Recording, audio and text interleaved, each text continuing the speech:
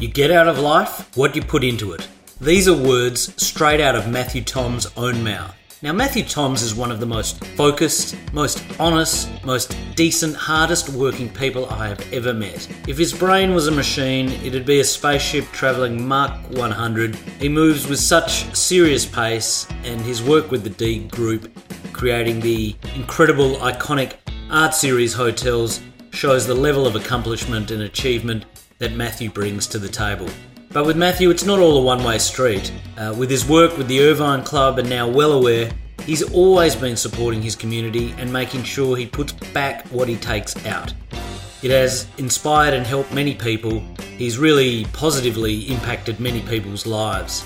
But as with any story, it's not always wine and roses. As you will hear, Matthew has had his own moment of self-reflection, which was forced upon him by his own drive and relentlessness. And in this imposed hiatus, he had a change of heart and career path. And whilst Matthew may not have changed his work ethic, he now knows how and when to take his foot off the pedal. But please enjoy our conversation, and I guarantee you that Matthew's infectious enthusiasm for business and life will rub off on you too. Matthew Toms, co-founder and director of Well Aware, thanks for joining me. Thanks, Tony. Great to be here. Now, you're one of the busiest people I've ever met. When I say busy, I mean you always move around like you have a purpose. Have you always had such a high level of intensity and focus? I think I have. I think from early days, growing up in a family of four, Dad was a school teacher, there was always a lot going on. And whether it was sport, whether it was schooling, whether it was my trumpet, regardless of what was going on, we always had a lot happening. And then once I got into my work, I absolutely loved working, and it just inspired me, and I just kept going and going. At this point, you're a preventative health advocate and business coach / mentor. And this means you spend a bit of your time helping others. I note that when you were at school, at Brighton Grammar School, you were also a school prefect. So has it always been in your nature to be a giving person? Absolutely. My biggest focus has always been about helping people. And I think it's really been in the last probably 10 years that I've actually recognised that helping people is really what inspires me and what drives me. So what about these traits of helping people? Did you just inherit them? Did you wake up with them? Or did you sort of grow them? I think it's innately always been in me, but it's just taken a while for me to actually recognise it. And I actually remember a story, and I was in grade 4 in the junior school at Brighton Grammar. And I remember that the grade 6 kids were giving two of the boys, Isaac and Johnny, quite a bit of trouble, and they were grade 5 boys, and they had some physical challenges. And I remember going up to those grade 6 kids and saying, enough's enough. Now, I was about 4 foot at the time, but I just said that I'm not going to have that on my watch. Yeah. You're living proof in my eyes that you can be super focused on work and still spend quite a bit of your energies giving back to people. Have you ever got the balance wrong? Has the pendulum ever swung too far in one camp? Yeah, great question. I think absolutely it has in time. When I look back, whether it be Irvine Club, whether it be my friends, whether it be family, whether it be work, whether it be for my own self, I think if anything, I probably forgot about myself many times over the last 20, 25 years. And again, that's something in the last 5 years I've recognised and needed to move to the top. So let's now track a little bit through your career, because you've started at Wilson in operations, Wilson car parking, and a bit of sales, business development work. Yep. And then you've moved to the GM position of Asia Pacific Building Corporation, which was started by David Deeg. How did you land this role? Well, firstly, I studied economics, majoring in money banking and finance out at La Trobe University, and I thought I was going to be a banker. Right. Went for an interview with Colonial Mutual at the time. 500 people went for the job. I got down to the last 3 and missed out. And I thought, oh dear, what am I going to do? 1993, we're in the middle of the recession. Didn't want to be a teacher, follow your father's... Didn't want to be a teacher. No. And I will touch on that later, that I think I've always wanted to teach and wanted to help people learn. But so my uncle said, look, I've got this job at Wilson Parking. It's in a kind of business development marketing gig. do you want to have a crack? And I said, look, I'll go for the interview. Went for the interview, landed the role, thought I'd be in the role for 6 months, and then I'd go and get a real job. 7.5 years later, probably the best grounding I could possibly have ever had. Yes. It gave me exposure across finance, property, marketing, sales, operations, strategy, vision, culture, and we had to rebuild the whole organisation. And with John Larkin, we did an amazing job in that 7.5 years. And then I did a couple of deals with David Deeg, and one of them was at 1 Queen's Road. And my sense of it was David wasn't happy with the deal. And as it turned out, he then called me into his office and said, I'm not happy with the deal, I want you to change it. And I said, well, David, firstly, we've got a contract, but more importantly, we shook hands, looked each other in the eye and said, we've got a deal. That's enough for me. So we're not changing the deal. And he said, well, if we're not going to change the deal, you need to come and work for me. And he then, and Will... And why was that? Did he ever tell you why? What he saw in that meeting that... Funnily enough, I actually never asked him. But he chased me for, I'm going to say, about a year. And Will Deeg will tell you the story that one afternoon David calls me, Will's in the car, from his phone, in the car, and says, you need to come work for me. And he chased me for about 12 months. And I said, look, David, you can't afford me. Now, what I actually meant was that he wanted me to go and run his car park operation, which had 4 or 5 car parks, and therefore that wasn't going to sustain my ability to be able to come in, pay for my salary, and also then grow me as an individual. But he took it that he couldn't afford me from a financial perspective, and then he basically pulled me into his office the next week and said, what's it going to take? Great. And then there I was at Asian Pacific Building Corporation. I mean, let's just go back to Wilson, because I was interested in what you said about it being, property and, I suppose there's logistics and systems. People don't necessarily think of car parking as this sexy kind of business, but you got deep in and dirty with all facets of business. What I learned about parking, and I think then what I've been able to push across all the other organisations, is that there's a real science to parking and there's a real science to business. And it's really important to understand what that science actually looks like. But the fundamentals of every business is essentially the same. 70% of every organisation is the same, 30% is technically different. Yeah. So that 70% is what Wilson taught me, which was quite extraordinary. Yeah. Asia Pacific Corporation then, you've gone in, finally accepted the role after being chased, headhunted, and then this organisation's gone through a period of really good growth. I'm sure there's been some troubled times during the GFC. Were you just in the right place at the right time? In many respects, I think so, but also the organisation needed a lot of change. And I think that David recognised that I was going to be able to bring some of that change. But seeing the way that David worked, that Will worked, that Jono worked, so the sons in the business, was absolutely fascinating for me. And even now, at David's age, he no doubt thinks about the business 18 hours a day, 7 days a week. And how about being in a family office where you've got the sons and the father, and then are you the glue? Are you having to be the peacemaker? Are you walking a tightrope sometimes? Oh, look, I think I was always walking a tightrope. I think I was in many respects probably the challenger as well, and really challenging the way they thought and the way they were doing business. And I did that with my executive colleagues, with Michael Shinton, with Daniel Fagan, and then later with Peter Linnane. And, you've been backed by this family for a number of years, and they, continue to grow the business, and you're an integral part of this. Was there any points where you thought, I've trodden on toes here, I've done something, I'm on the outer? Oh, I've got no doubt. Yeah. Absolutely, because if I felt that I needed to say something, I'd say it. Yeah. And if I needed to challenge David or Will or Jono or any of the executives, absolutely, I would have no problem in doing so. What about your own team? You mentioned a couple of the people there from, the executive team. You're exceptionally motivated, incredibly good at working hard. How did you find a team of like-minded people, or did you look for others that were less than, yourself but complemented you? Early days, I recognised that we really needed to build the right pillars for our organisation to really grow. So we had to have a really strong pillar in finance, a really strong pillar in legal, a really strong pillar in operations, and then have that extraordinary expertise and entrepreneurial flair that David, Will and Jono have.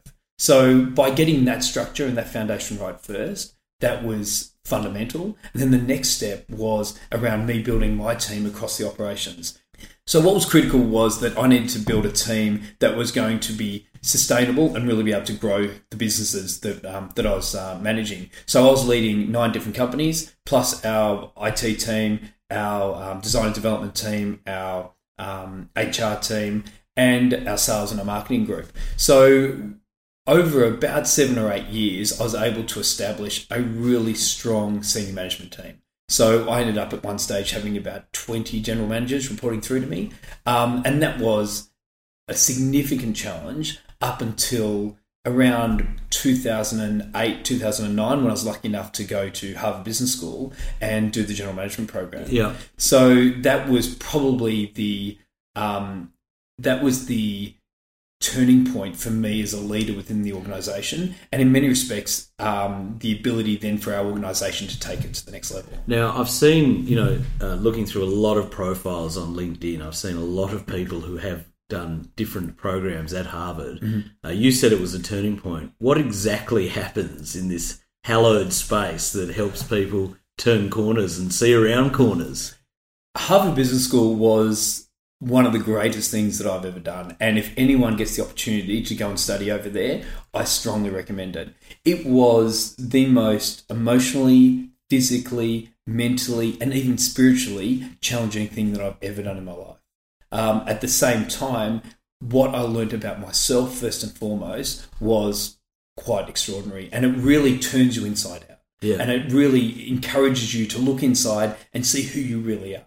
So that was the first part. The second part then was the network that you actually build over there. And we had 108, I think, participants, and all 108 we've built amazing relationships. And even we had our 10-year reunion in Boston last year. I think we had 25 of the individuals or the participants, and of those 25, we were all great mates. So that network that it builds it was absolutely amazing. Then it was the living away from home. Yeah. So I grew up in Brighton, went to Brighton Grammar, very much that South Road, North Road, Nepean Highway border. We'd only go outside of that kind of that terrible bubble. Yeah, absolutely. If we were going to another private school to play school cricket, or I was going to my uncle's farm on the holidays to work. So to all of a sudden then be thrusted into Boston in the middle of winter in an environment that was totally foreign, knowing absolutely no one, was, again, just such an extraordinary experience. Yeah. But one experience that could go either way. Yeah. You find out a bit about yourself in out of those comfort zone moments. I found out more about myself in that 6 months than I had in the previous 35 years. Yeah. Yeah, that's extraordinary. So when you came back and you then started looking for people or managing people, what did you do better? What was lacking previously in managing these 20 managers? I think firstly was culture, and really building a really strong culture, and a culture that was built on strong values, on strong standards and strong styles. So that was the first part. The second part was having a clear vision on where we wanted to go and really communicating the why. Which is, we keep on hearing about how important it is that everyone in our organisation absolutely start with a why. Yeah, absolutely. So on his whiteboard, that's where, or on his white sheet, that's where he started. Yeah, and that was at a similar time. So that really cut through in terms of what Simon was able to communicate, and communicate so simply. Yeah, and it was dumbing down the message and not trying to overcomplicate things. Then was around getting the right fundamentals and the right foundation within the organisation. Yeah. So once we were able to get that and getting all the fundamentals absolutely right, then we were able to have the right accountabilities and have the right respect and be able to celebrate the right moments. And that was a key part of our growth. So all of a sudden, as Asia Pacific Corporation's growing, you get tapped on the shoulder, I guess, at some point in time, and you start focusing on a new series of hotels, the Art Series hotels, which I assume many listeners have probably stayed at. How did this happen, and what did you actually know about hotels?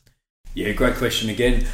this was really David and Will's brainchild, and we were in commercial buildings, we were in residential buildings. We had a hotel out at Bell City, which is the old Patch Hospital, that had reasonable success, and then we leased a property that we developed for Oaks at 480 Collins Street. And I think it was that sparked David's understanding that there was a much better opportunity to be able to create something that was completely new and that was going to be able to drive great value to not just the company but to the community. So out of that, again, we spoke about it as an executive and how we were going to strategize around developing Art Series hotels, mainly driven from David and Will. And then, then I got the tap on the shoulder to say, we want you to run them. And I made it perfectly clear that, one, that I was running all these other companies, I didn't have the time. And secondly, I had no idea about hotels. And for me, I think... You seem like the obvious choice. Yeah, exactly. So I think that was one of the reasons why that I did have this leadership and management and business experience, and that I was going to be able to bring that structure across to Art Series hotels. But also the fact that I didn't have hotel experience, I think that David and Will and the executive felt that was a real benefit. And because we did surround ourselves with a number of hotel general managers who were fantastic at what they did, having that voice and that vision that was not hotel focused and not born from hotels, I think was a real advantage for the group. So you go into starting something like this, and yourself and this organisation has very little IP, obviously a bit of corporate knowledge, but no real proprietary IP in the hotel space. How do you start off with this blank canvas? Do you decide to partner? Do you decide to look up something on Wikipedia, build a hotel? I mean, how do you get going? We, as the Asian Pacific Building Corporation, and then Asian Pacific Group, we always wanted to run things ourselves. And that was something that David really embedded into our thinking, that we can do it and we can do it better. And it's really important to control the whole experience for our client or for our customer. So that was, therefore, we gave real thought into Art Series being completely blank canvassed by Asian Pacific Group. But at the same time, we recognised that we needed that back-end experience, and understanding from an operational perspective, from a finance perspective, from a marketing and sales perspective, and almost having all those manuals and those operational manuals, and that the technical expertise. And that was that 30% I spoke about before, that 30% of technical expertise. So we ended up going to Ridges Hotels and doing a deal with them for them to look after the back end, and then we looked after the front end. Did they have any sort of input into, when you design a hotel, you need to keep these things in mind so it's easy to take bed sheets off or anything like that? Look, they would have liked to have more influence, but I guess the company were focused on property development and maximising space, and therefore there's not always the room to allocate for that if we can all of a sudden squeeze an extra room into the property. Yeah, and how's the pressure? I mean, you've been backed again to run this by the D Group and Asia Pacific Corporation, limited experience in this hotel space. Obviously, with property, there's massive time frames, otherwise it's burning a huge hole in your pocket. How do you cope with this kind of pressure and this kind of expectation? There was always pressure, but I always saw it as an opportunity. So I focused on the opportunity side rather than the pressure side. There were times when there's no doubt that it probably got too much, but I was a natural workaholic. So I would comfortably be in the office at 4 a.m. And in fact, I tell the story that Will and I used to have a competition on who could get into the office first, and I remember I'd be leaving my place and driving along St Kilda Road, and it'd be 4:15 a.m, and I'd get a traffic light, and I'd be really annoyed because I just wanted to get to the office and get the day going, and literally that might have held me back by 30 seconds or 45 seconds, but that was my whole focus, was just to get in there and make things happen. And so again, back to one of the things I asked earlier with, other people and expectation, you're in at 4 a.m. I mean, obviously it's a good time to do emails and clear out some of the stuff on your to-do list. But does it ever frustrate you that some of the people around you didn't have that level of commitment or desire? I think early days, absolutely. But then I understood that I needed to respect them for what they were actually bringing to the table, and that I couldn't put my own expectations on them in terms of how I live my life. So, because I didn't want them to be putting their expectations on how I live mine.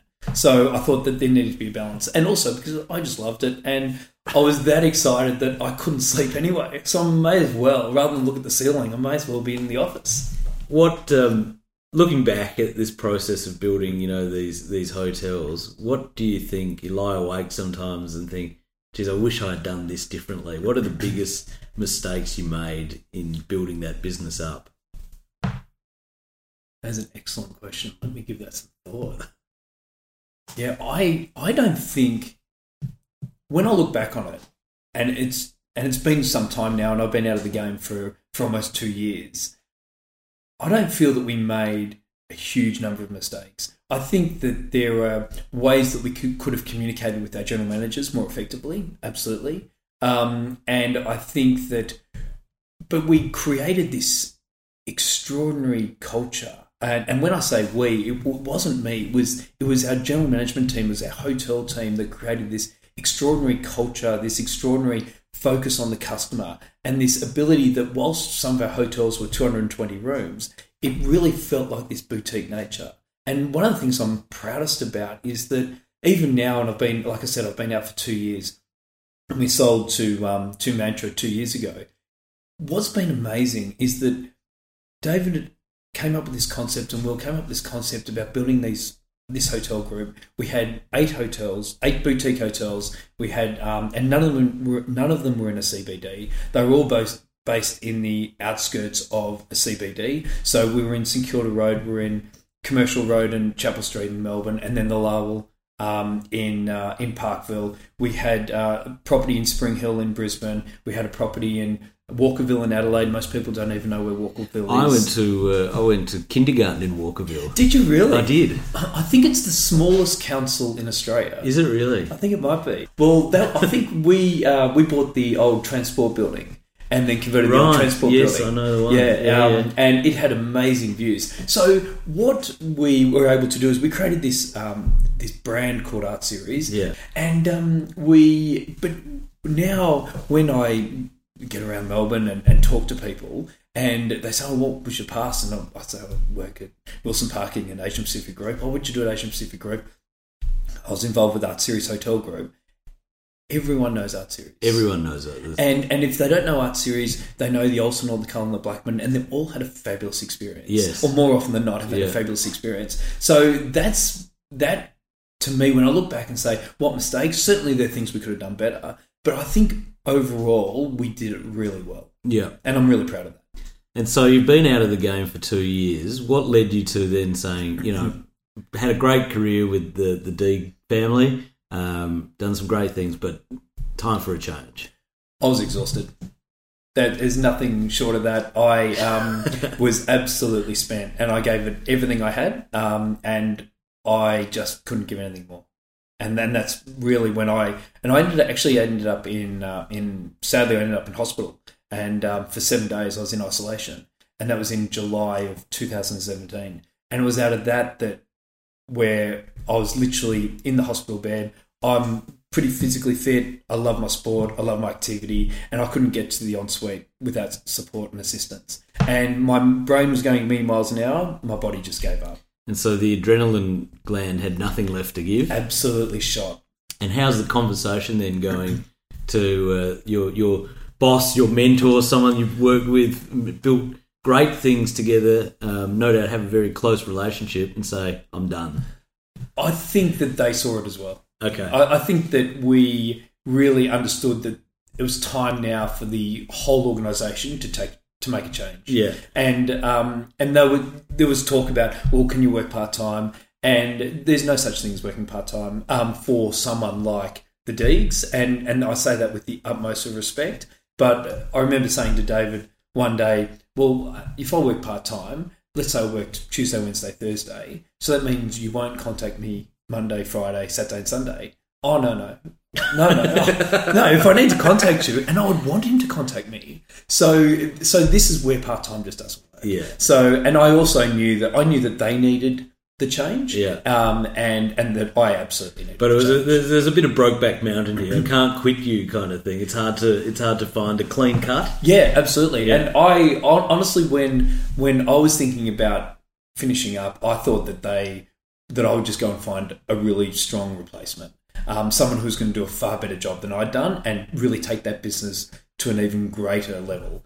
And they really took the position that it was an opportunity for them to really change the structure of their company, and we ended up selling a number of the businesses. So we sold our telecommunications company, sold our facilities management company, sold our owners corporation company, we sold our hotel company, and then once that was all kind of packaged up, then I could leave, knowing that I'd done my absolute best for the group. You've gone from start almost to finish. Had an exit. Absolutely. And one of the things I always loved about Asia Pacific Corporation, I've told you before, was the level of horizontal and vertical integration that you would find at, for example, One Queen's Road. It's an iconic building in Melbourne where Kingsway starts. But from the moment you drive in there, to the car park, to picking up the telephone, to using one of the boardrooms, everything was invoiced by this company. I mean, it was a great money-making machine. Everything was interconnected. And the driver for that was not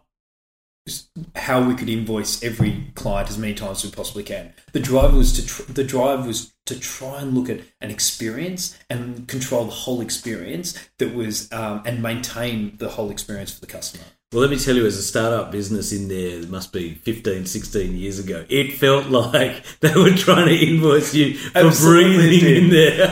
I've got no doubt. And I can assure you that the complications that created was massive. Yeah. And that's where the culture of our group and that one family, one group culture that we drove was really important. Yeah, yeah. You've now moved away from building and property, and you've moved into Wellaware. You've said you've had this, moment where you've thought, done with corporate, time to move into something else. Why this, or how did this come about in your head?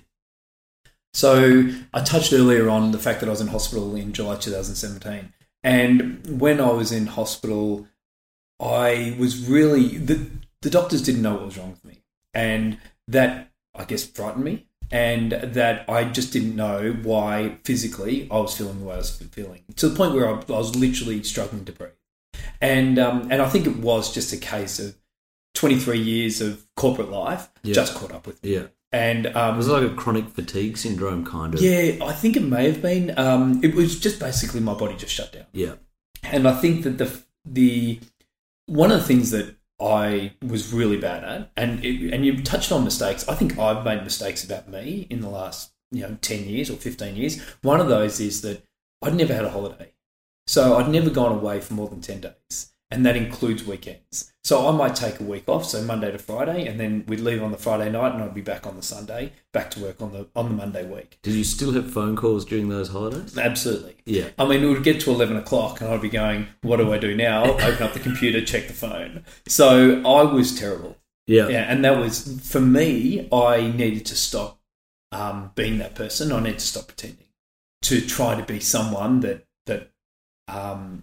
I guess it came down to happiness. And I recognised that I wasn't happy because I was pretending to drive this organisation and myself to a level that became unsustainable in July 2017. So while lying in bed there, I just thought something's got to give. At the same time, one of my best mates' dads died of a heart attack.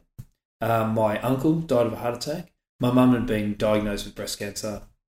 And I had all of this chronic disease that was going on around me. And at the same time, the GPs and the medical specialists at the hospital couldn't tell me what was wrong with me. So doing what I normally do, I thought, well, I'm going to find out myself. So I started doing all this research around my internal organs. And it was out of that research that I recognised that early detection was actually the key. And that we had, tragically last year, about 171,000 Australians died. 114,000 died of chronic disease, being heart disease, stroke, type 2 diabetes, cancer, and mental health. And of those 114,000, the key research foundations such as the Cancer Council or Heart Foundation or Stroke Foundation, Australian Government, Health Direct, they believe that in excess of 80% of those 114,000 people shouldn't have died. And the driver for that is because that they're not getting detected. And there is and what we're seeing with breast cancer, and what we've seen with breast cancer over the last 25 years, is that the number of women who are now getting mammograms has increased incredibly. Still only 40% of women get mammograms. But of that number, the number of people that have been diagnosed with breast cancer has gone up. The number of people dying from breast cancer is going through the floor. Yeah. And that's the key. Yeah. So I've always had this passion for health, always had this passion to help people. And now all of a sudden, I just saw this opportunity to say, I have this knowledge, I have this information, albeit at a very surface level. What can I now do with that to help change people's lives? Yeah. And that was about my family, that was about my friends, that was about my community, and then the broader community. So you've gone in and started this, with a couple of co-founders. What's the difference between working in an organisation where you've got 20 GMs, yep, and then there's just Matthew Tom sitting in a room with a laptop going, I have an idea, I'm going to build a business? So from July to December, in any spare time I had, which wasn't a lot, I would do as much research as I possibly could in 2017, and ended up writing a full business paper and positioning that business paper to Chris Hall, who's now one of my co-founders, to say, I think I've got something here, and I think this is something we need to investigate. He was looking at something very similar, but and that's now sits on our roadmap in terms of where we want to take it. And at the same time, I then got in contact with Tommy McCubbin, which is actually through John O'Deague, and Tommy's dad died of esophagus cancer, and Tommy was looking to develop this one-day platform that was focused on cancers. So all of a sudden we had 3 people all with essentially the same vision and the same strategy. We just needed the ability to be able to execute it. So in terms of now Matthew Tom sitting in a room, it's a completely different world. And it's one that takes a hell of a lot of self-motivation to be able to keep driving it. But because I'm so incredibly passionate about it, and I honestly think that we can make a significant difference, and we can honestly save lives, but not just save lives, but also reduce the impact that these chronic diseases are having on the people that we care about, let alone the broader community. That is something that just drives me every day. And I think, what I see with a lot of my friends and colleagues as well is, we think we're okay on the inside. We really don't know. And there's these sort of markers out there that says, once you get to 50, you got to have a check on your prostate or whatever. But, if something's going wrong, by the time you go see a doctor, if you haven't done your checking earlier, it's too late sometimes. Absolutely. And our health literacy in Australia is around 6 to 7%. And what I mean by that is that between 6 and 7% of Australians have a moderate to above moderate understanding of their health. Now, that is far too low. And we are just seeing time and time again that early detection prevents. So that is an absolute fact. In excess of 90% of heart diseases are preventable. In excess of 90% of bowel cancers are preventable. In excess of 90% of breast cancers is preventable. 58% of type 2 diabetes can be turned around. So all of these, 98% of skin tumours for skin cancers can be repaired. All of these stats are out there, but what we just don't know. We don't know when we should be tested, why we should be tested, how we should be tested, what we should be speaking to the GP about. We maintain our motor vehicle better than we maintain our own bodies. Yeah. And we maintain our motor vehicles in a preventative way. And you probably know when your motor vehicle is next due to be serviced. Yep, July next year. There we go. And when you put it in for service, you'll be asking them to check everything. Yeah. And it's not because there's something wrong. It's because you want to make sure that something doesn't go wrong. Yeah. And that's the huge behavioural shift that we need to make as individuals for ourselves and for the people that we care about, so that we can actually get ahead of these chronic diseases. Yeah, it's fascinating because I would generally only ring up the GP when I feel unwell. rather than going, you know what, I feel good, but let's check anyway. Let's start focusing on our current and our future health, Yeah. not just about our ailment that we've got at the moment. Yeah, no, it's excellent. One of the other things you've been involved in helping people as well, the not-for-profit, the Irvine Club, which has raised over $2 million for charities such as Beyond Blue, the Westpac Lifesaver Rescue Helicopters. What was it, again, that made you want to start a charity? Some can be cynical and say, it's just for networking. But, Yep, absolutely. We so the Irvine Club was started by a small group of us. And it was initiated by Cam Dunlop and Paul Grant, and then they brought in Andy Evans and myself, and then down the track Scotty McGuinness. And what we wanted to do is we wanted to find a format where we could have a boys' lunch. We were in our early 30s, a lot of us were getting married, having kids, and we just weren't catching up as mates. And so we just thought, what's an opportunity to be able to change that? So rather than just have a lunch on a Friday and we get 10 or 12 mates and we go to a lunch in Collins Street and everyone gets a little bit too blotto and goes home and our lovely partners say, you're not doing that again. we wanted to find a vehicle where we could actually bring the people that we care about again and that we wanted to look after. We wanted to find a vehicle where we could bring everyone together into a room and have a beer, have a laugh, really celebrate mateship, but also look after the community. Yeah. So what we've been able to do with Irvine has been quite extraordinary. And again, it's probably one of the proudest things that I've been involved with, because not only have we raised some considerable amount of money for some incredible charities, and a lot of those charities are smaller charities and one of the best ones for me was Zadie's Rainbow Foundation.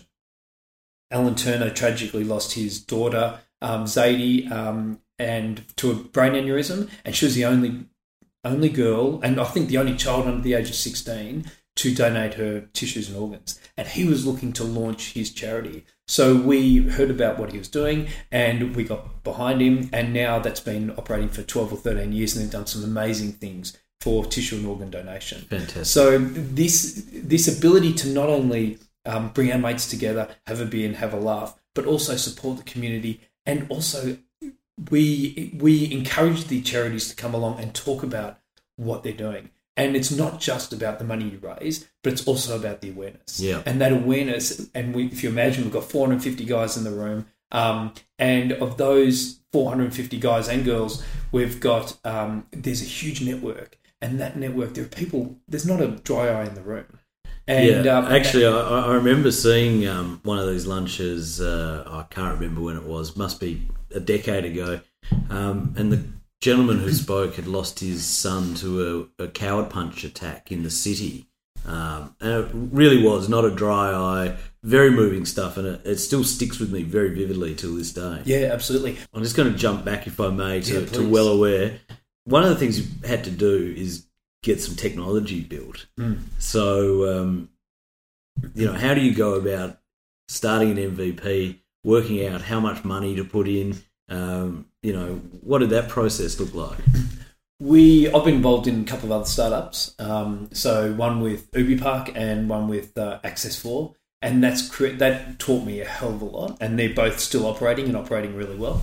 And so I knew that it was critical that we got really good developers, but we were absolutely 100% crystal clear on what we actually needed and what we actually wanted to look like and what we wanted the MVP to look like. So we scoped it out in excruciating detail, and with that we're able to then put it to the market and go to a number of developers. But again, we used our network for our developers. So we didn't just go to the yellow pages or go to Google and say, here you go, here's 5 that will do. We really spoke to our network and said, who would you recommend? Who have you had success with? So again, going into Well Aware, you want to grow this. What's the global ambition? What's the potential, and what makes you and your team think you're the people to carry it off? What's key to us is that we are aggregating all the key information. So we have built great relationships with Cancer Council, with Heart Foundation, and other great research foundations. We're not making the information up and the content up. All this content is some of the best focused and health information that's available in the world. So we're aggregating all that information first and foremost. And then why we think we've got a really good success module is that we've made it really simple. And we've made it simple to inform and educate Australians. This is not complicating it. This is dumbing down the message so we all can understand and really have a focus where it can just hold our hands on when we should be tested, why, how, when, where, and really challenge our GPs to support us more in terms of our current and future health. Yeah. The next part of that success is actually influencing people. Yeah. So this is going to take a huge behavioural change. Yeah. We as humans are inherently terrible when it comes to our own health. And therefore that behavioural shift is going to be massive. So it's the engagement and that communication and that support that we're going to need to drive is going to be key. So, I mean, you're obviously loving it, obviously passionate about it, recognise the amount of time and energy that's going to be required.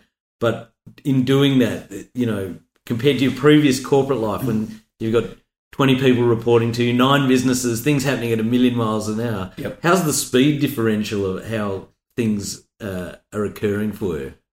The speed differential it's just very different. I understood that I needed to slow down just a little bit. I just need to take the foot off the pedal and not try and drive at 100, 110 kilometres an hour, but understand that driving at 60 in a 60 zone and 80 in an 80 zone is actually okay. So that ability to be able to learn to breathe again was really important to me. So part of why I wanted to do this was, one is that I really care for people and I really wanted to see how I could influence people for the better. The other part was that I really care for myself and I really needed to understand how I could learn to slow down just a little bit. So in terms of that ability, I'll still get up. I'll be up at 5:30, 5:45 every morning and then straight onto my bike or hit the gym or go for a run and then get back, do some work. And then if I need to take the dog for a walk, go and take the dog for a walk for 20 minutes and just clear the mind or listen to one of your podcasts. Oh, great. So, which I love. Yeah. So, and listen to a podcast or check some emails just while I'm walking around the park rather than the intensity of doing it at the desk. Yeah. But then we will have, a number of meetings that we'll structure for the week. And then in between that, we're building our content, we're building our communication, we're building our engagement platform. Plus I do my business coaching on the side. And that gives me a very full week. Plus then it has now given me the ability to go and drop the kids to school and go and pick the kids up from school every now and then. My kids are now 17 and 15, so they're really young adults. But having that time just to be able to do that and for them to know they can depend on me is something that's really special. So a big quantum shift from corporate to startup. Absolutely, but I can assure you that I've moved from St Kilda Road Towers or 474 St Kilda Road, and now I'm at Brighton Library, and I'm there at Brighton Library back in the bubble, and on Saturdays they open at 10, so you want to get there about 5 to 10, so that you can get a desk. And because all the kids, all the school kids are studying for their exams, so it's a bit of a battle to go and get a desk. And but then I'll work, like last Saturday, I worked from 10 till 2, 10 till 3 on the Saturday. So my work ethic hasn't changed. It's just about understanding and recognising when I need to breathe, pacing and yourself. Just take the foot off the accelerator every now and then. Superb. Well, let's change pace again completely and go from the world of business to the quickfire round. What do you think is the kindest thing that anyone has ever said to you? Thank you. If you got hit by a bus today and killed, what is the one thing you would say, I wish I had done that? I think one of the things that I've missed out on is genuine overseas travel. So when I finished up with the Deegs in end of 2017, I committed 2018 to go and travel. And so my girlfriend and I went and travelled through Europe for 5 to 6 weeks. I came back for the Collingwood prelim final and grand final, and then headed off to New York and Boston. So it was. You probably should have stayed overseas. Probably should have, but that's okay. I was there with my son, and that's what was most important. And the travel aspect. So I think that's one thing that I really want to do more. And if you want to know where, because that may be your next question, it's really from the top of Italy to the bottom of Italy. I just want to do it properly, go and go and spend 8 weeks and really experience it. Yeah, we took the kids to Italy a couple of months ago, and I could easily throw it all in and live in one of those beautiful hilltop towns in Pienza or Montepulciano, Montepulciano, San Gimignano, and just move there. It's just a wonderful country. Well, I want to experience exactly what you've just said. Yeah. Well, that was one of the next questions. If you could go anywhere now for lunch, where would that be? Oh, if I was just going for lunch, I would take my girlfriend and 6 or 8 mates, and we'd be somewhere in New York. Who's your favourite comedian? Probably Jerry Seinfeld. What's your favourite movie? Probably Star Wars, and probably Star Wars because it was one of the movies that I remember as a child, but also it's been something I've been able to pick up with my son. Favourite band? In the old days, it was any of the great 80s, so any of the 80s classics, so whether it be U2, whether it be INXS, whether it be Noiseworks, Hunters and Collectors, Hoodoo Gurus, any of those. And then more recently, probably, and it's not a band, but he's a DJ, is Kygo, and we saw Kygo in Ibiza. You won't believe this. Have a look at what I was listening to this morning. Cloud9, Kygo. Love it. I didn't plant that idea in your head. And I would say I was on a Qantas flight last week coming back from Sydney, and they had Mystify, which is the Michael Hutchence documentary, which is coming up on the ABC here. It was absolutely extraordinary to get back into that story of a great 80s band, but also the music, which is timeless. Yeah, I think INXS Kick is one of the greatest Australian albums, if not worldwide. Yeah, absolutely. What culture fascinates you? I love all cultures, and I think that's something that respecting and understanding all cultures has been great for me. Through a friend of mine, I really started to get a little bit embedded into the Muslim culture, which again was absolutely fascinating for me. So, the more I can learn about culture, the better. What advice would you give for, I've got to say young entrepreneurs, but young people in business as well trying to build a corporate career? First and foremost, you get out of life what you put into it. You get out of business what you put into it. So the more you commit, the more you'll get. Matthew Toms, thank you for sharing all this incredible information. Best of luck with Well Aware, because it's not just a business, it's a way of making people's lives better. I'm sure it will be very helpful to every listener. Thank you very much for being on Discipline. Thanks, Tony, and thanks for your amazing support.